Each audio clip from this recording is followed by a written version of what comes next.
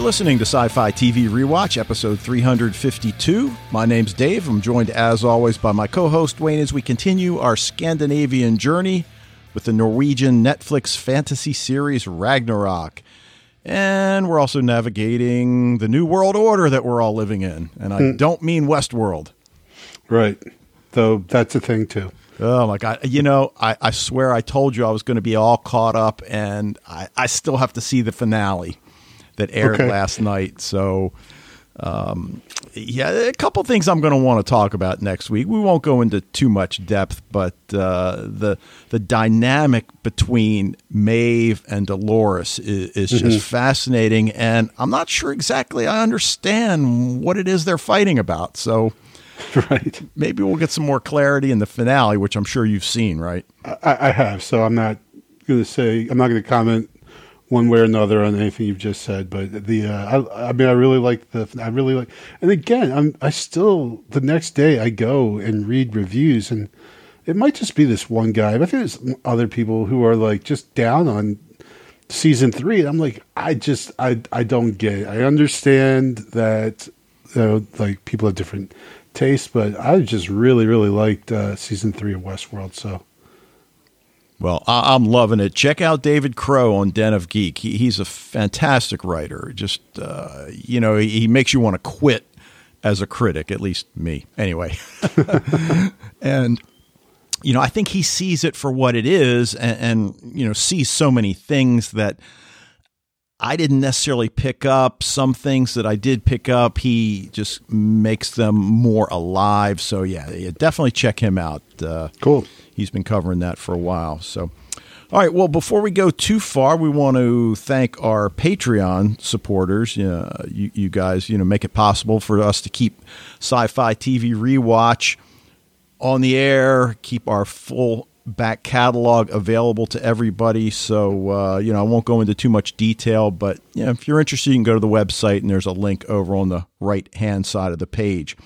We mentioned that we're going to be covering the pilot episode of the forthcoming TNT Network sci-fi series Snowpiercer that's going to premiere on Sunday, May 17th. So you can mark that down on your calendar, which means we're going to talk about episode 3 of Ragnarok tonight, episode 4 next week.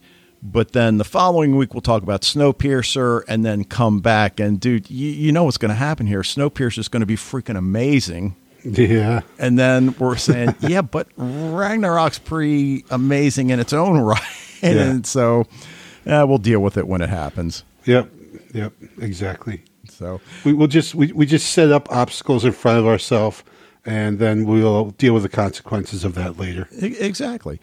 And I don't know if you saw the poll that Fred put up on the Facebook group. I mean, it's not a poll that he's running. He was providing a link to a poll, and gosh, now I can't remember. It's one of these big websites, and they had done like an NCAA bracket kind of thing with TV shows, and I believe they were more than just genre shows, and it got down to the final 2 was Dark Mirror and Dark. Mm-hmm. Did you see the result? Well, when I voted, Dark was way ahead. Yes, Dark crushed. I think it was 80% to 20%. So on the one hand, not surprising. On the other hand, yeah, I'm kind of surprised it was that much because Dark Mirror's got a lot of fans. So yeah, well, and it's really good. It's really good. Yeah. Honestly, I had trouble deciding which one I was going to vote for. Oh well, I didn't have that much. But yeah, the Last Kingdom couldn't get out of the second round, man. I saw that. Yeah, and that's one that I have to get to because I'm so into Vikings and. While I'm waiting for Vikings to return, I just heard so many good things from you and, others on the internet. So, yeah. But what are you watching this week? Well, funny enough, Last Kingdom. Okay. Season 4 came out last week, a week and a half ago, I think maybe. And I was just like, I've got a little bit extra time on my hands. I was thinking about doing this anyway. I went back and right now I'm rewatching the first 3 seasons. Wow, cool. So, and it's easy. Like the first 2 are only like 8 episodes apiece. Then season 3, I believe, was 10 episodes. So it's not hard to get through it pretty quickly. But As you just said, I mean, if you like Vikings, you absolutely have to watch The Last Kingdom. You will love, love, love with the capital L this show. And honestly, I think it might be a better written show, like especially like the dialogue, I think. There's a little bit more humor in it and not, there's still plenty of like violence, but I think sometimes Vikings gets caught up too much in the violence. The Last Kingdom has moments to go back and show some of those things that, of why they're doing, like what these people are fighting for, what these guys, especially, the main character, what his motivations are, and just it's not all about just blood and death and everything. Not that Vikings is just about blood and death, but so it's amazing. It's really good. I'm loving going back through and watching again and having fun. So the other thing I really quickly want to mention, because I have mentioned before, so I'm not going to talk that much, is that I did just finish Silicon Valley. Oh, okay. The HBO series, and that was very, very funny. I'm going to kind of miss it. It's a nice little, end of the night and watch just a half-hour show, boom, quick. But yeah, it was great about these guys trying to make it in the tech world of Silicon Valley, and trying to fight against the big giants and everything. And yeah, it was great, really fun. The last episode was spectacular. Just a really funny show, and there's a lot, like 6 seasons, so there's plenty to watch there. Cool. Well, this is a non-Netflix week for me in terms of what I'm watching outside of Ragnarok, because it marks the return of Paul Giamatti and Damian Lewis in season 5 of Showtime's drama Billions, which takes a peek behind the curtains of not only the New York DA's office, but also a billionaire hedge fund king played by Damian Lewis. And these two have been going at each other for 4 seasons. Last season, they were working together. This season, who the hell knows what's going on? It's like one of the characters said in the season 5 premiere, "Oh, it's a triple cross." Like, okay, so he knows that you know that he knows that you know. So at this point, who knows? Now, the other thing, and the other thing I'm kind of glad about is that I don't have to worry about binging it, because it's just 1 episode a week and it just returned. But I am binging season 2 of HBO's Italian drama, My Brilliant Friend. Now, before some of you out there roll your eyes and go, "Oh my God, Dave, I thought I knew you." So I already did. I'm sorry, Dave. This is clearly a show that my wife brought to the table, but I really am enjoying it. I mean, it traces the complicated relationship of 2 bright young women in the late 1950s, early 1960s Italy, which is a culture that most definitely is not prepared to embrace young, intelligent, independent women. So it really, there's so many things that I do like about it, not the least of which is the cool cars that you see. And these are just small, everyday cars, but I'm just loving it.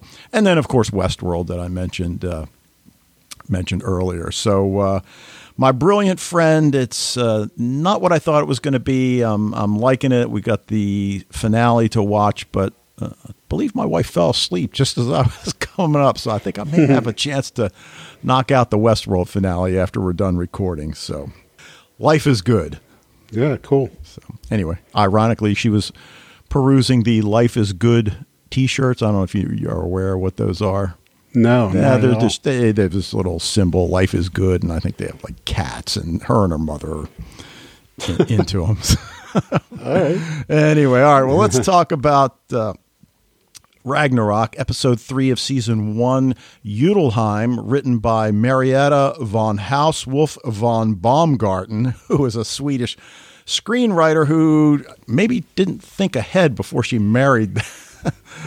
So she's got 2 Vons in her last name, directed by Mogens Hagedorn, who has directed the first 3 episodes. I don't know if you looked up the word Heim in Norwegian, but it translates to home, not in Norwegian, but in Icelandic. Okay. And that's a theme that moves throughout this episode when they're listening to music mostly. Right. And I guess the one thing that comes out of this episode is, are the Udals now prepared to welcome or repel Manya? And what of Lawrence? I mean, do we still believe he might have a different father? You know, Fred posited that, and I believe you did as well. That well, perhaps, no, I gotta give credit to that to Fred. I just kind of threw my head in with that, agreeing with him, but that was his totally his thought. Okay, but at this point, I think we almost have to let that one go. You know? I don't know. Well, I mean, I guess it's possible. I'm sorry, interrupting you. Sorry about that. Oh no, that's okay. Go ahead. You've kind of made me think. Well, yeah, like wouldn't we see Vidar behaving in a certain manner towards him if that were the case, right? And that's what I'm thinking as well. Yeah, I mean, they've been in close quarters long enough at this point. I mean, we haven't seen any awkward glances from anybody, and again, one of the things that comes out of this scene is that this family unit has undergone a lot of transformations over the past decades, centuries. I mean, we don't really necessarily have a timetable that we're prepared to put on it. So, yeah, right. You would think at least one of them would have an inkling if that was the case. But right. Again, I guess it's technically still in play. You know, we talked about the old woman opening up whatever was inside of Magna back in episode 1. Does the ancient Mead open up his vision? You know, one of the things we can talk about tonight. I mean, certainly he sees Ron for who she really is, or was that just a hallucination? I mean... Yeah, and Fred brings that up, right? So, I don't know. Do you want to talk about it now, or do you want to wait till the end? I guess. Yeah, I guess we'll wait. Okay. Because I have definite ideas about that. Okay. The other thing, and I mentioned the family dynamic at the Udelheim.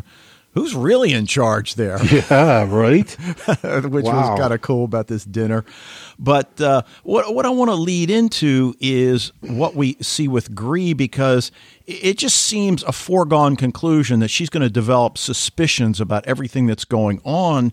Will she put her life in danger the way Isolde did, although for a different reason? And whereas we had Lucas and the Mennonites, now we've got Gree and the Gods. It doesn't quite have the same ring, though. Nah, it's still like Lucas and the Mennonites. Yeah. We see everybody in a different light now, but early on, Fior hits on Gree in the hallway. And one of the things I like about this show, and certainly Impulse was guilty of not moving things quickly enough, as we've said many times, she immediately brings up the fact that, dude, I saw your father beat the crap out of you. What's up with that? Yeah.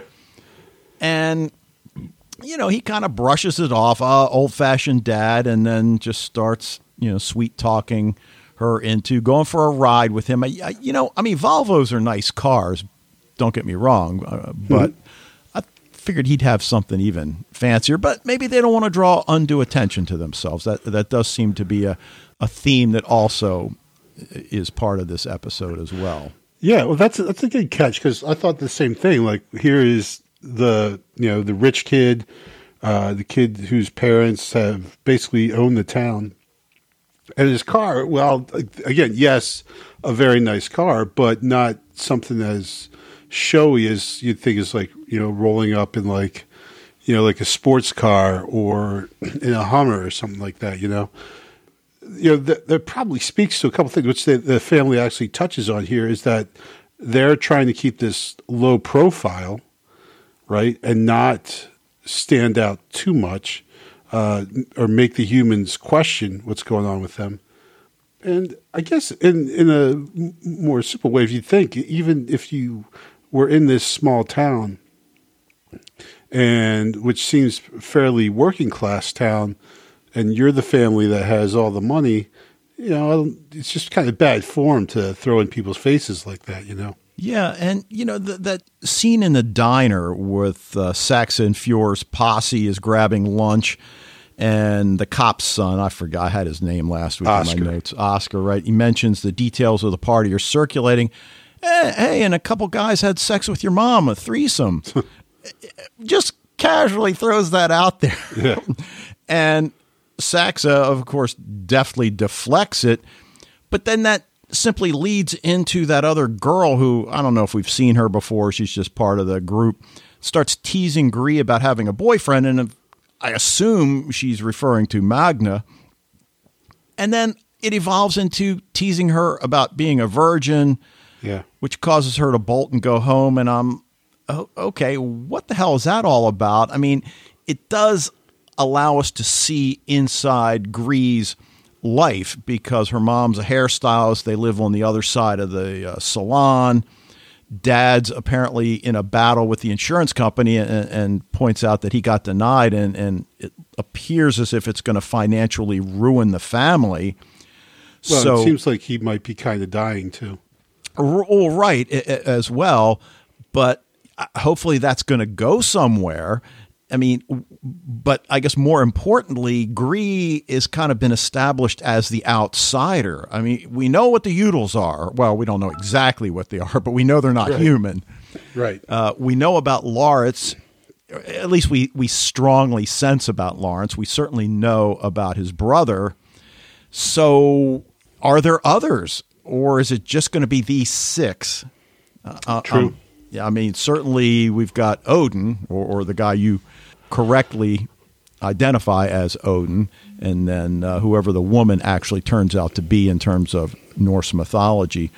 But this thing with Gree, I really like her character. I really like the relationship that's developing between her and Magna. And of course, we've talked about him being socially awkward.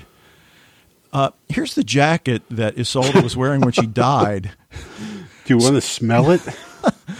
And you see her kind of cringe back and like, oh my God, I'm just thinking, oh, this poor girl. I mean, she clearly likes him. She's clearly willing to put up with his idiosyncrasies. And she says the first time she smells it, she seems to react to something pungent. The second time she says, I don't smell anything. And he's like, what? And of course, we're owing that to his heightened sense of smell, which we just figure must be, added to the list. But, well, Gree is definitely, she is without a doubt, like kind of, you see her as I don't know if I should say the moral center of this, but she's someone who, she's at the center of things, right? She's in with this popular group, but she's not in with them. She's not like one of them. She's not, she's a good person, not a complete tool. And, she confided in Saxa that information about her virginity. So when that other girl mentions it, obviously Saxa kind of spilled the beans. So we might say, well, Saxa is clearly a terrible person. But on the other hand, this is right after Vidar told the whole family, basically, we got no more best friends, no more girlfriends. I kind of see that as her way of cutting Gree out, she was starting to feel a friendship with Gree, but now she realized she has to, cut her off. So she does that. Yeah. Oh, that was a secret? The purpose. My bad. Yeah. Ooh, and by the way, I watched the rewatch with the English dubbed audio. That's some of the best dubbed audio, I think, of any show I've watched. I think that's really done well. It's done very well, I thought, yeah. I mean, I've certainly talked about Dark, that you have to watch Dark with the English as, I don't want to say it's bad, but it's not good. But it's so dense, you just can't afford to not listen to it. And I do both. I can't read and watch that quickly with Dark. Well, I even do both. I leave the subtitles on and listen to it in English. And then the show The Rain, I did the same thing. The subtitles with the English audio, and that audio was a little bit better. But yeah, this was really done well. But I'm glad you brought up about her being the moral center, because that's the thing about Magna, is that he's gaining all these powers, but he still is focused on, bringing the truth about Isolde's death to light. But I think we already can see that he's perhaps considering going the vigilante route, and maybe it'll be greed that'll bring him back. I wonder. Yeah, so that's a possibility. Yeah. All right. Well, let's talk about Magna for a second, because we get that opening scene. Giants are associated with supernatural creatures doing destructive things. Right. So we've talked about what are the Udals? Are they gods? Are they giants? Are they hybrids? So we still don't know exactly, but I'm kind of leaning towards giants. Otherwise, what was the purpose? I was leaning towards gods before the beginning of the show. Right. This episode. And then at the beginning, with the stuff about giants, well, why would they put that up there? And how does the definition basically 100% apply to the Udal family? So, yeah. Right. Now, the boys confront their sketchy neighbor about breaking into their trailer, and it turns out they were partially correct. He did steal Lawrence's headphones, but he claims that somebody already had broken in, and he was just, picking over the remains, and describes what everybody knows is Vidar's car. And we get that scene later. We'll talk about it when we talk about the dinner at the Udals, but dude isn't very smart, is he? No. Vidar, that is. No. So I don't even know what to say about that. But well, I think we had said it last week, and Fred mentioned again this week, is just he's used to just being able to do whatever the hell he wants to do, and who's going to stop him, right? Right. So, I'll just break into someone's house in broad daylight while they're at a funeral and ransack their house. Right. And we talked about it last week. Ron seems to imply that she was at the funeral as well. We know the children were, but he was obviously doing his dirty work later. But, after that, we get Magna confronting Oscar's mother about the accident, and she's sticking to the wind pushed her into the mountain story, even though he claims there was no wind, and I love it. And she's like, well, who do you think knows better, the meteorologist or you? Huh? Me. And then that's great. And so here's my question. Do you think she's in on something? She mentions, well, according to your statement, you got down from the mountain to the town in 30 minutes. It should take 90. Am I investigating you? No, because it's not important. That's actually a pretty solid point. And it made me wonder whether or not she is part of Vidar's family, not his inner circle family, but perhaps on the periphery, because I guess we have to wonder, is it just the four of them, or does it extend? Because I think we pretty much know, the guy that we consider to be Odin, and gosh, I got his name in my notes somewhere, and of course I can't find it. Like Gotar or Motar. No, that's that commercial where the guy's half centaur and half motorcycle. You know which one I'm talking about? Not really. No. Wotan. Is the guy in the wheelchair with one eye. You never saw that. It's like, I think it's a Geico commercial. These guys drive up to a gas station, and you see that it's a centaur, and he's got the body of a man that melds into the motorcycle. Okay.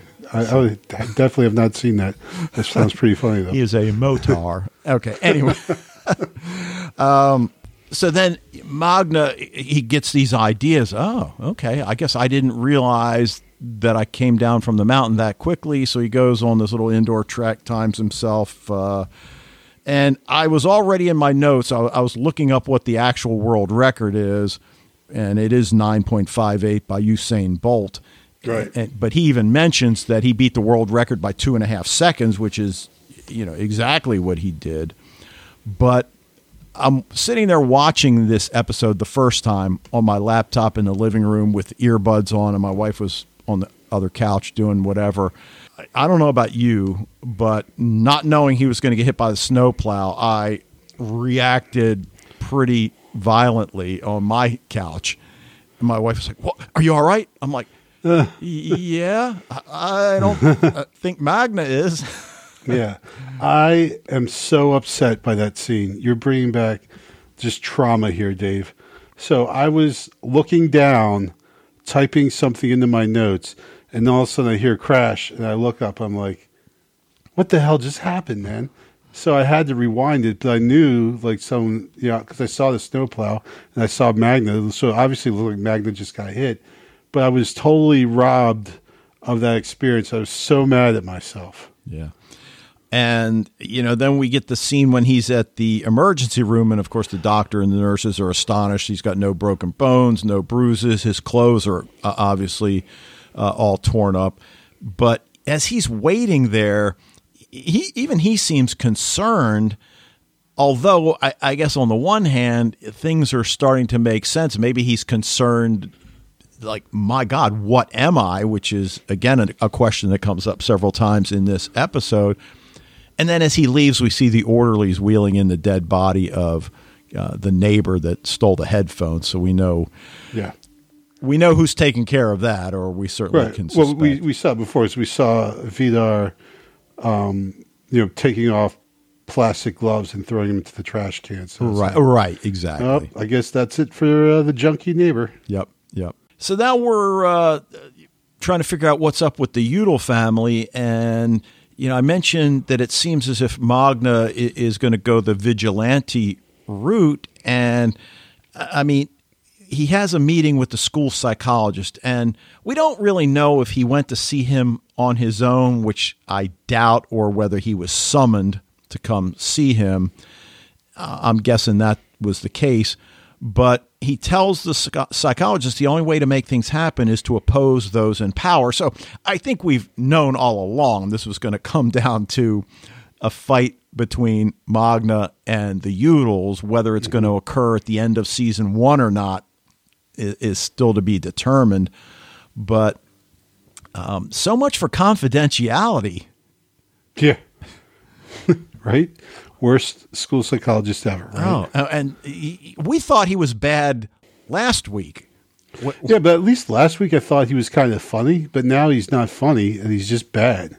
Right. So the manipulation on her end, look, we've both worked for a lot of administrators, a lot of principals over the years. Some have acted in a more intimidating manner than not, but I don't know that we ever worked for anybody that asked you to do something that was wrong. Yeah. Morally and ethically wrong. And this just comes out so casually.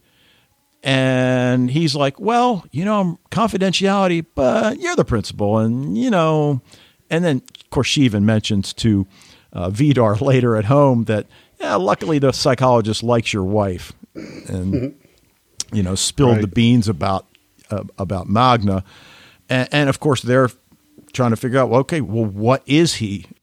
She's like, we're going to find out. We're going to have everybody to dinner tonight. Yeah. So, crazy. But what do you think about the confrontation when he gets home between husband and wife? I guess they're husband and wife, about the break-in. I mean, is she the one in charge? We talked about that at the beginning of the discussion. Well, who is in charge? Again, Fred mentions this at the end, but it was, obvious during the thing that this is the dynamic of this family is not your normal dynamic. Now, we see a dad beating the crap out of his son because the son did something stupid. Okay, that's not great, but we see a power structure that we're used to. But now it looks like, that Vidar is very deferential to Rand. And again, there's definitely nothing wrong with that. But then we find out that there was something happened in, I can't remember what it was. 1967. Yeah, 1967, like some kind of convocation or something that apparently, Fior did not allow Vidar and Rand into. Right. So you're like, well, wait.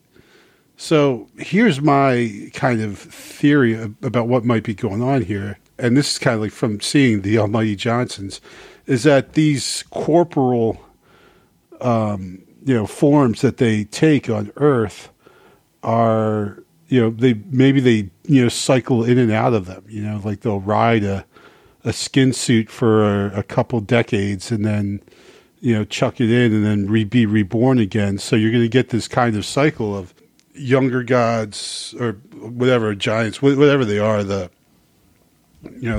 older and the younger generation always cycling back and forth with one another. Okay, so they're changing sleeves, right? Yeah. I don't know where I get that concept from, but altered carbon action there. Yeah. But I do like that, and we find out that they hid something, in these tunnels back in 1967, and now they're afraid with the ice melting and whatever else that they're going to get caught, and they have that family discussion. Well, why'd you hide it there? And Fuhrer, as you mentioned, he was apparently in charge then. It's like, well, that's what everybody did then. Yeah. And, we didn't know this all was be melting at this incredibly pronounced rate. Right. But Ron wasn't involved in the council's decision because she and Vidar were apparently children back then. So we don't know, if we accept your theory, which I think is a good theory, how is it that they choose the forms that they take? I mean, were these real forms? Were these real people and they just, body jumped into them? Again, maybe we'll find out. But, because actually that's what happens in the comic book Thor. The guy who is Thor finds the hammer and then he then transforms into Thor. So and then he can kind of get rid of Thor and then be himself during the day, and then he grabs the hammer and becomes Thor again. So. Okay. Well, at least he didn't turn green so far. True. But if they're giants, that's possibly in the possibility. Green giant. Oh, sorry. Right. Okay. That's what I say. You're really affected by the consumer culture, Dave. I'm starting to worry about you, man. I know. That reminds me of that movie with Sandra Bullock and what's the guy? Sylvester Stallone. Not Time Cop. Judge Dredd. No, it was before Judge Dredd, where Wesley Snipes is this psycho who escapes from cryo prison, and then they have to Demolition Man? Demolition Man, exactly. That's where they're listening on the radio. They're all obsessed with jingles from the 20th century, advertising jingles. But that's one of those, I hesitate to say great movie, but I always enjoy watching it whenever it's on. But, this whole thing about the Icelandic language keeps coming up. They're in the car. Fuhrer puts on some metal music that's sung in the old language, and immediately Saxa cuts him off almost like, no, it's Icelandic, which gets me to thinking, is it really Icelandic, or is that just to deflect anybody asking questions about, well, why are you listening to music in the old language, and what is the old language? Right, so, do you want to hear Wayne's quick and superficial etymology search? I love it. Let's hear it.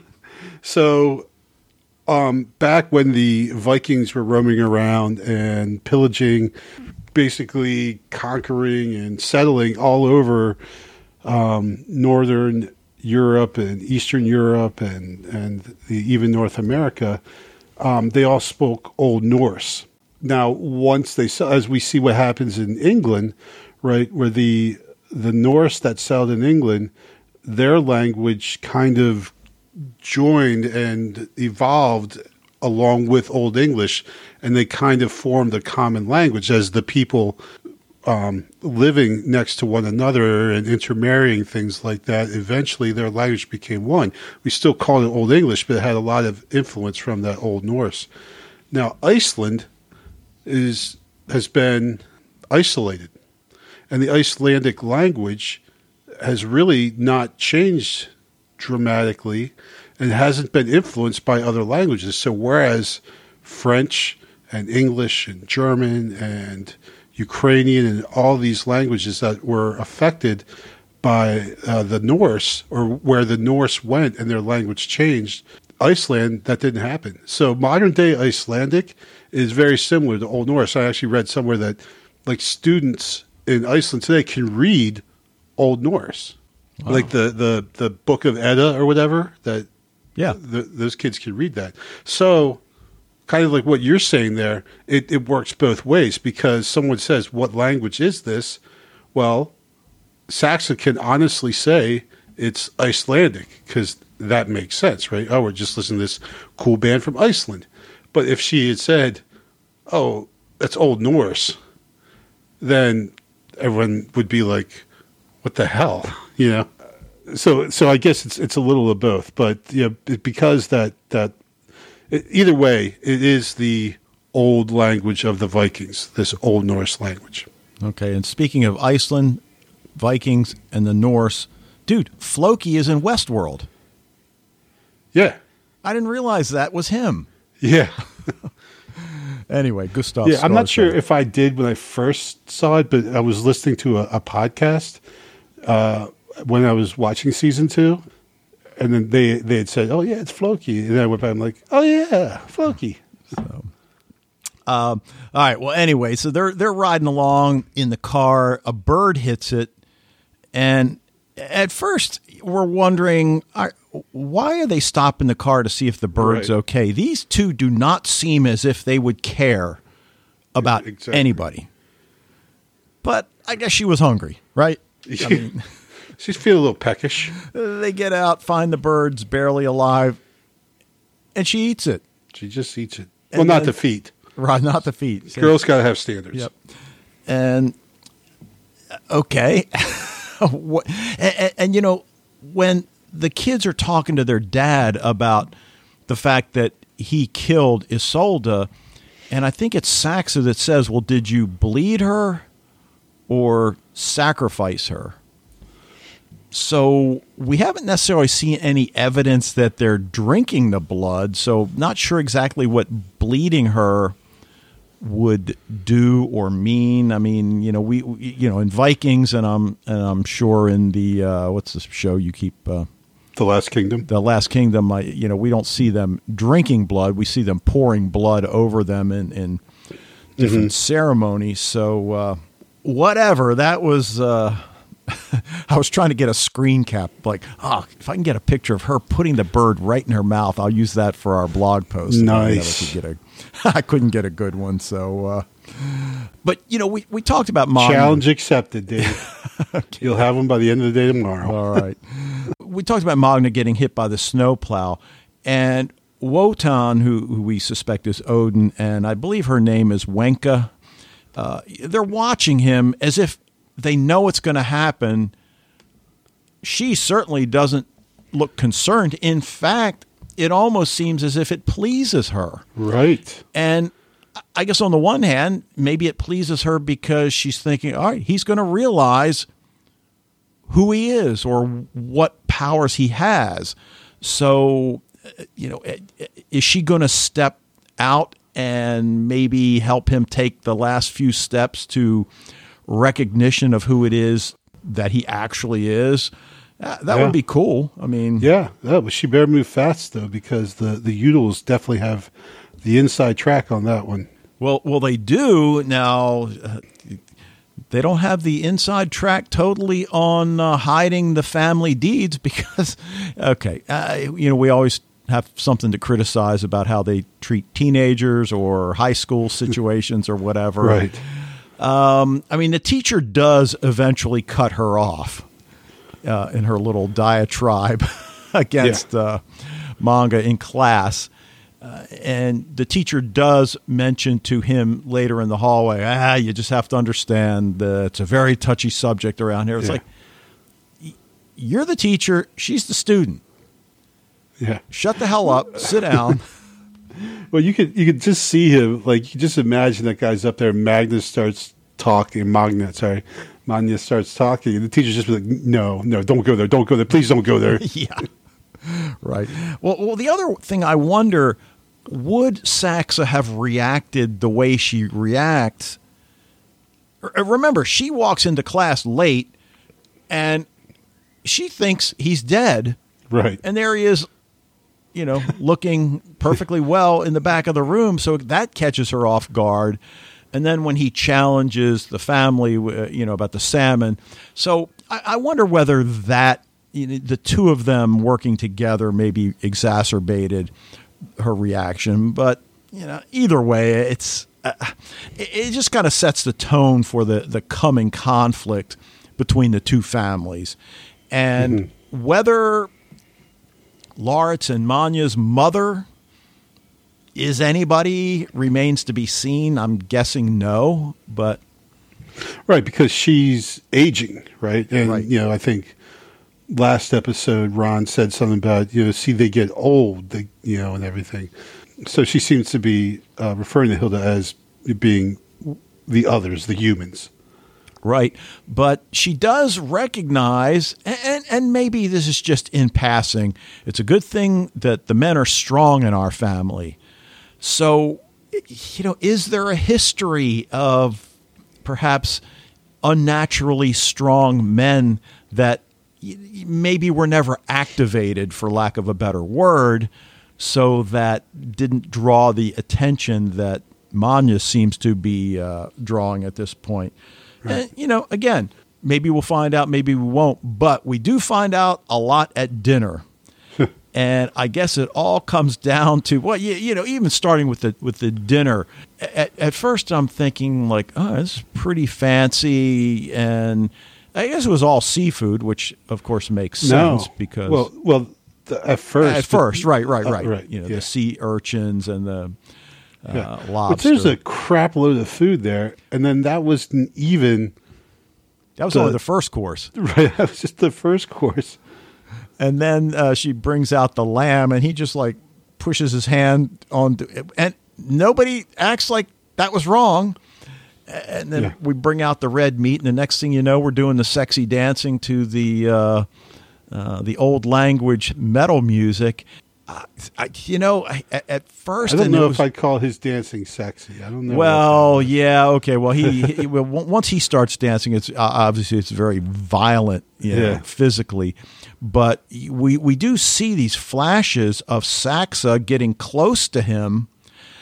I assume she's doing that not because she's attracted to him, but because she's trying to find out what the hell's going on with him. Right. Well, I mean, you get a feeling like this whole meal, like each one is a test, like he's leveling up after each course, all right, will he eat all this stuff? Okay. Here's, he's like checking off, right? He's not this, but he might be this. So then the lamb, he just wolfs it all down. Okay. Here's, and then you feel like the meat is like, then like, that's the final.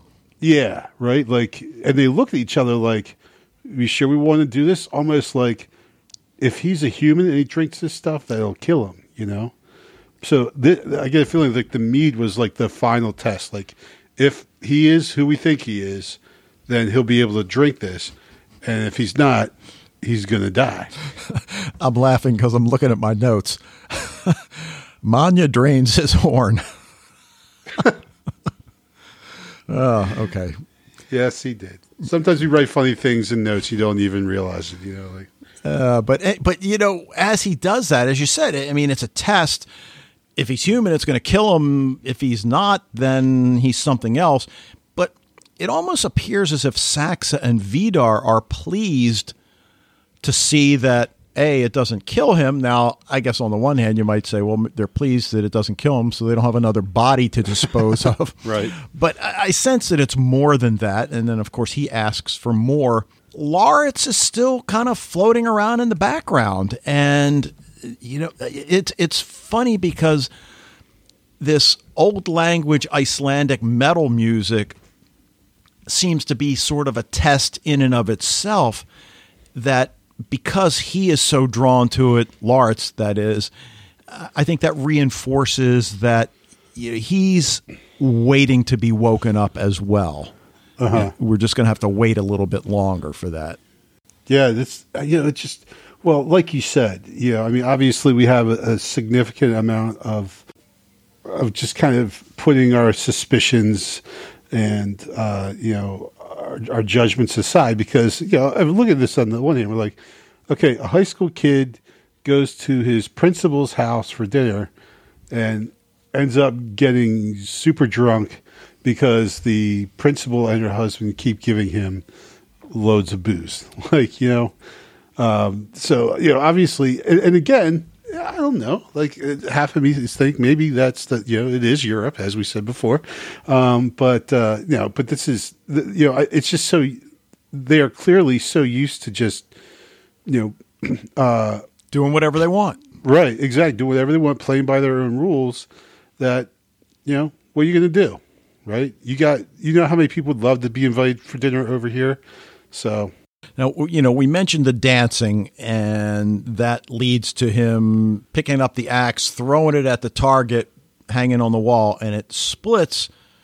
Rand tells him that no one's ever done that. And we'd seen the family earlier in the episode throwing it, and, it would stick in the target, but, just, an inch or so. Didn't go through it, yeah. But that leads to the arm wrestling, and, of course, he's certain he'll crush her. Once it becomes a standoff, who are you, she asks, and he asks the same. Yeah. So does she reveal herself to him, or is he able to see her for who she really is? Right. So, that's another thing that Fred brought up.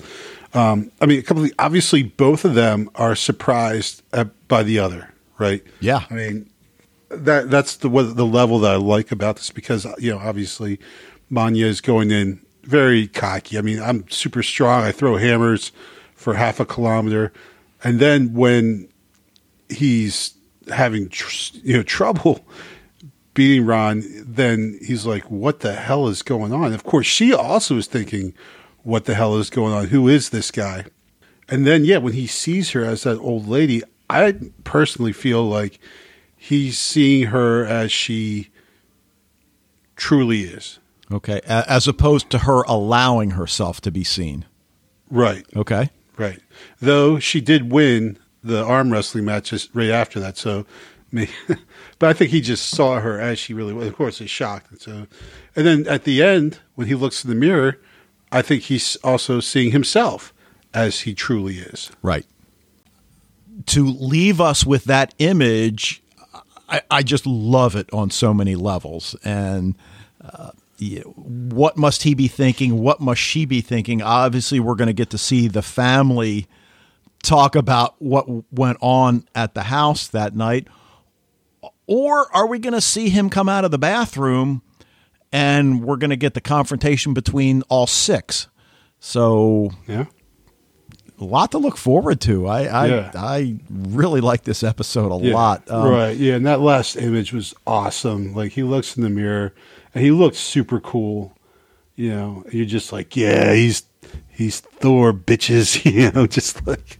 Yeah, that's probably the one I'm going to use in the blog post. I did get that one, but we'll see. Anything else you want to bring up? I don't think so. Okay. You want to talk about a grade before we listen to Fred? Yeah, I could. Come on, you want to. All right, I'll give it an A-. All right, good. All right. There, you made me do it. All right. All right, sounds good. Yes, I obviously concur. So, all right, well, let's hear what Fred's got for us this week, and we will be right back. Hello, Dave and Wayne, and all listeners to Sci-Fi TV Rewatch. This is Fred from the Netherlands with some feedback for the Norwegian series Ragnarok, Season 1, Episode 3. In this section, what are we watching? I'm currently watching Agents of S.H.I.E.L.D. Season 3. And Dave, I'm enjoying very much your podcast about this series together with Mike, called The Sandbox.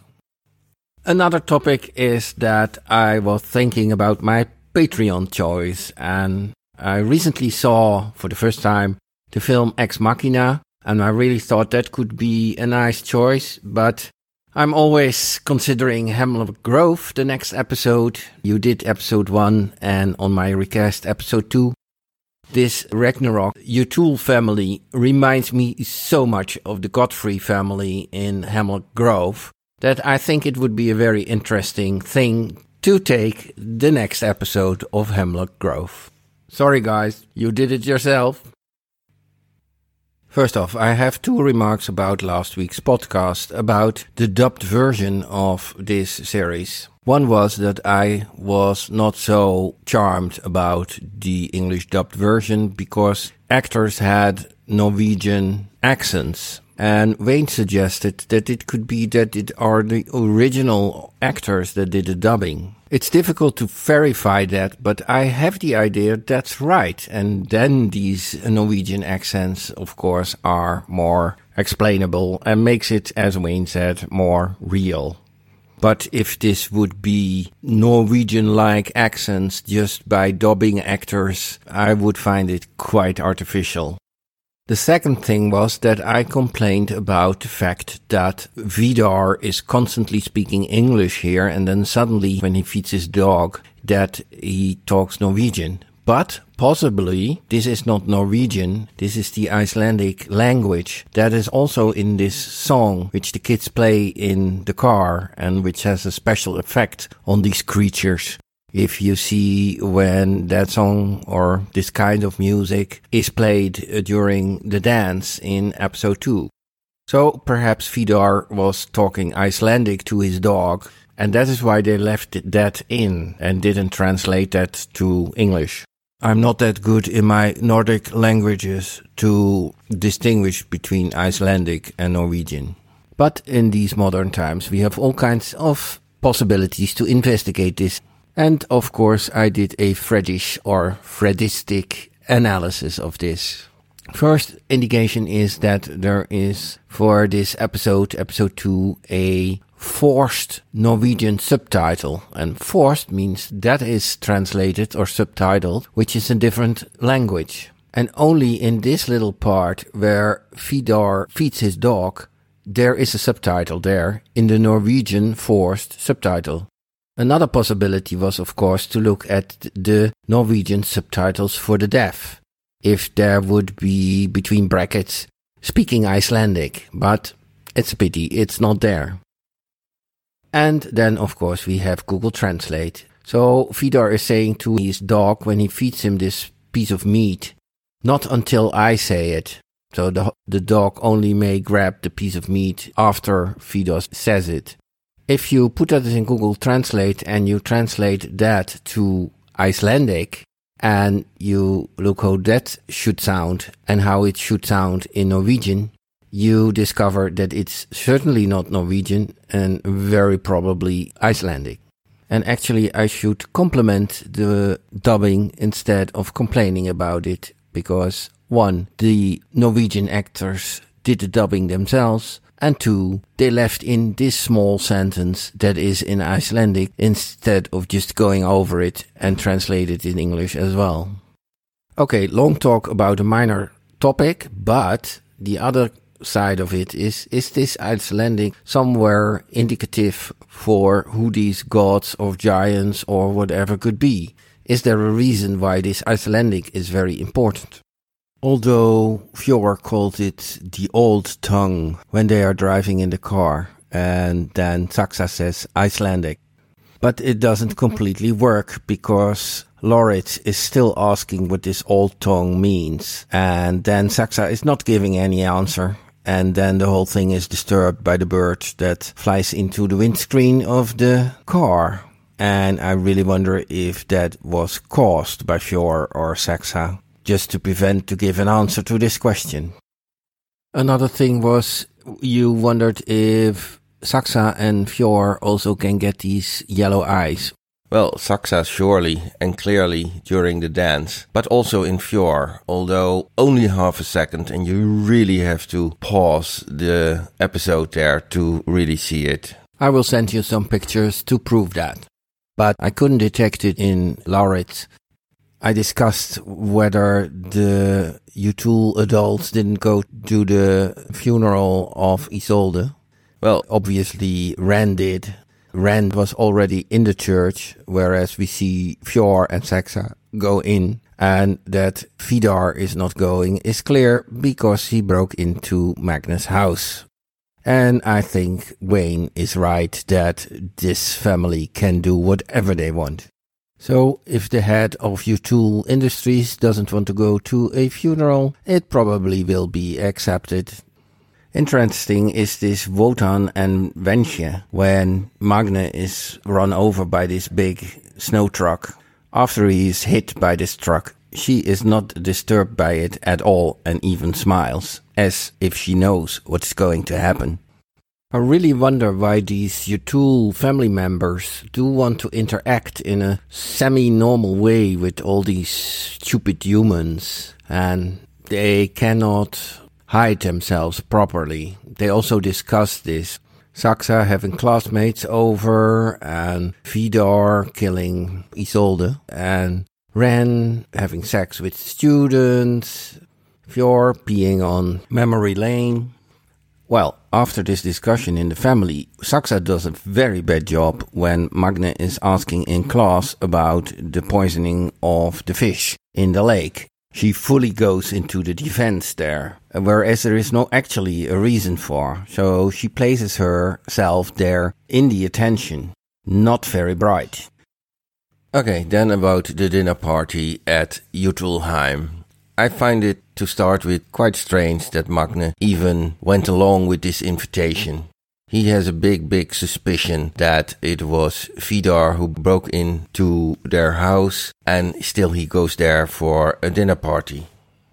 A thing I noticed is that Lauritz is quite in the background in this part of the story, whereas he normally is not so much a in the background figure. Is this just for story constructive reasons? As for instance that the writers wanted to have Magne in the center of the story?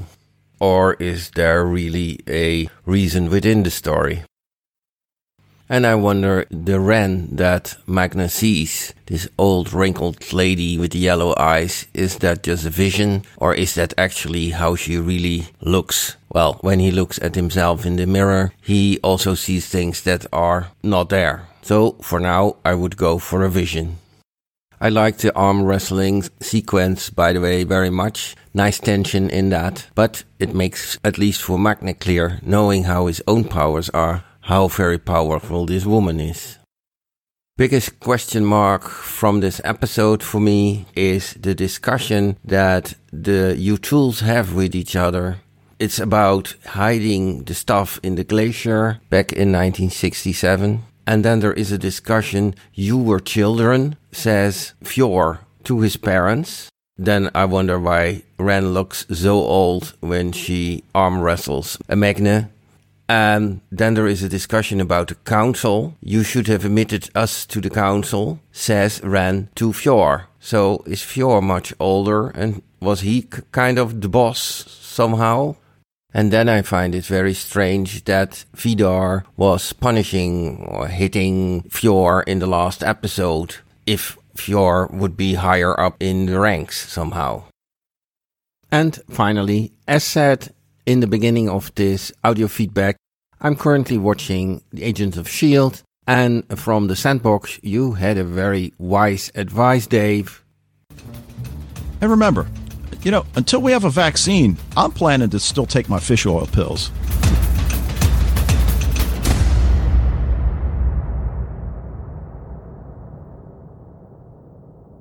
Greetings, all the best, Fred from the Netherlands. Well, dude, I don't know about you, but I'm shocked he wants us to cover Hemlock Grove, episode 3 of season 1. Really super surprising. Yeah. At this rate, I figure we'll be done season 1 in 2030. Yeah. And hopefully the pandemic will be over by then. Right. Oh, boy. But, now you mentioned that Fred brings up the stuff about the Icelandic language and, the language of the old gods, the old tongue, and whether it's something that Saxa still doesn't feel comfortable revealing around Lauritz yet. And one of the things we didn't talk about when the four of them are in the car and, a double date or whatever. And Lauritz makes that comment, no, the date is between me and Fjord. We're on a date, not you two. Right. And I'm not sure anybody gets it except maybe Fjord, but. Saxa looks, it's like, well, we're on a date. And Lauritz is like, yeah, I know. Yeah. You're not the one I'm after. Right. Now, I can't remember whether Fred had this in his feedback or whether he sent us a message on Facebook or whatever, but I clearly made the connection by the end of the episode. Fior and Roman from Hemlock Grove. Yeah. From Hemlock Grove. Just, Yeah. oh, I mean, visually, personality, there's just so many connections that, and Fred, I mean, no, granted, that was the excuse, and I'm making air quotes, that he used, the connections between. Yeah, when he said that, like, oh yeah, like I didn't really think that, but obviously now I think about it, like, oh yeah, like, I mean, first of all, the families themselves, there's a lot of connections, but really, really, really that connection between who was the one from Fior and Roman. What's the character's name? Roman. Yeah, that is like a really, really strong similarity. Yeah. So I mean, I'm looking forward to doing it. I mean, I am not in love with Hemlock Grove, or obviously I would have gone back to watch it, but the 2 episodes that we've done for Fred, I've thoroughly enjoyed, and suspect I'll enjoy episode 3 as well. And we'll see what happens. He's just hoping, just like he just keeps, chipping away at the piece of flint, and maybe this fire will catch. I know. And again, Fred brings up the visions, and you mentioned that he mentioned as we were talking about it. So there's just so much to like about this episode and the way the details are unfolding. We've reached the halfway point because season 1 is only 6 episodes, and we've got a pretty darn big reveal in episode 3. So we maybe haven't reached the apex of the story arc yet, but we're getting pretty close to this coming conflict. And again, whether that gets held off till season 2. Who knows? I'm guessing maybe not, but yeah, we're definitely going to see some kind of showdown this season, and probably, who knows when. But like I said, like you said, there's only 6 episodes, so it's not like they have a lot of time to beat around the bush. That's like actually one thing I really like about The Last Kingdom is like they actually have some pretty significant jumps in time, so they don't spend a lot of time with these. Like it basically cuts right to the action, and if it has to jump like 3 or 4 years or something to do it, they do it. So, I like that. Let's just give me the goods, right? Cool. All right. Anything else about Fred's feedback you want to bring up? Nope. Okay. All right. Well, I'm glad we agree on a grade. I'm really enjoying this show at this point. It's not at all what I thought it was going to be. I had a feeling going in it was going to be a little bit more teenage angsty than this dark, Nordic mythological tale that's evolved into, which is obviously good stuff. But we'll go ahead and leave it there. And that will do it for this episode of Sci-Fi TV Rewatch. We want to thank you guys for joining us. Love to hear what you think about Ragnarok, Impulse, Dark, anything else going on in genre TV, what you guys are watching. Check out the Facebook group and, let us know there. Emails can go to sci-fi-tv-rewatch@gmail.com.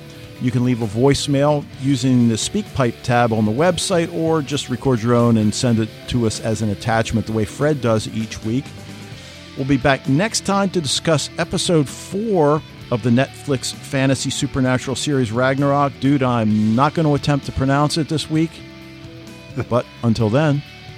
Okay, so Dave, next week, here's what we're going to do. Okay, next week is I'll do the talking, and you just be big and strong and threatening.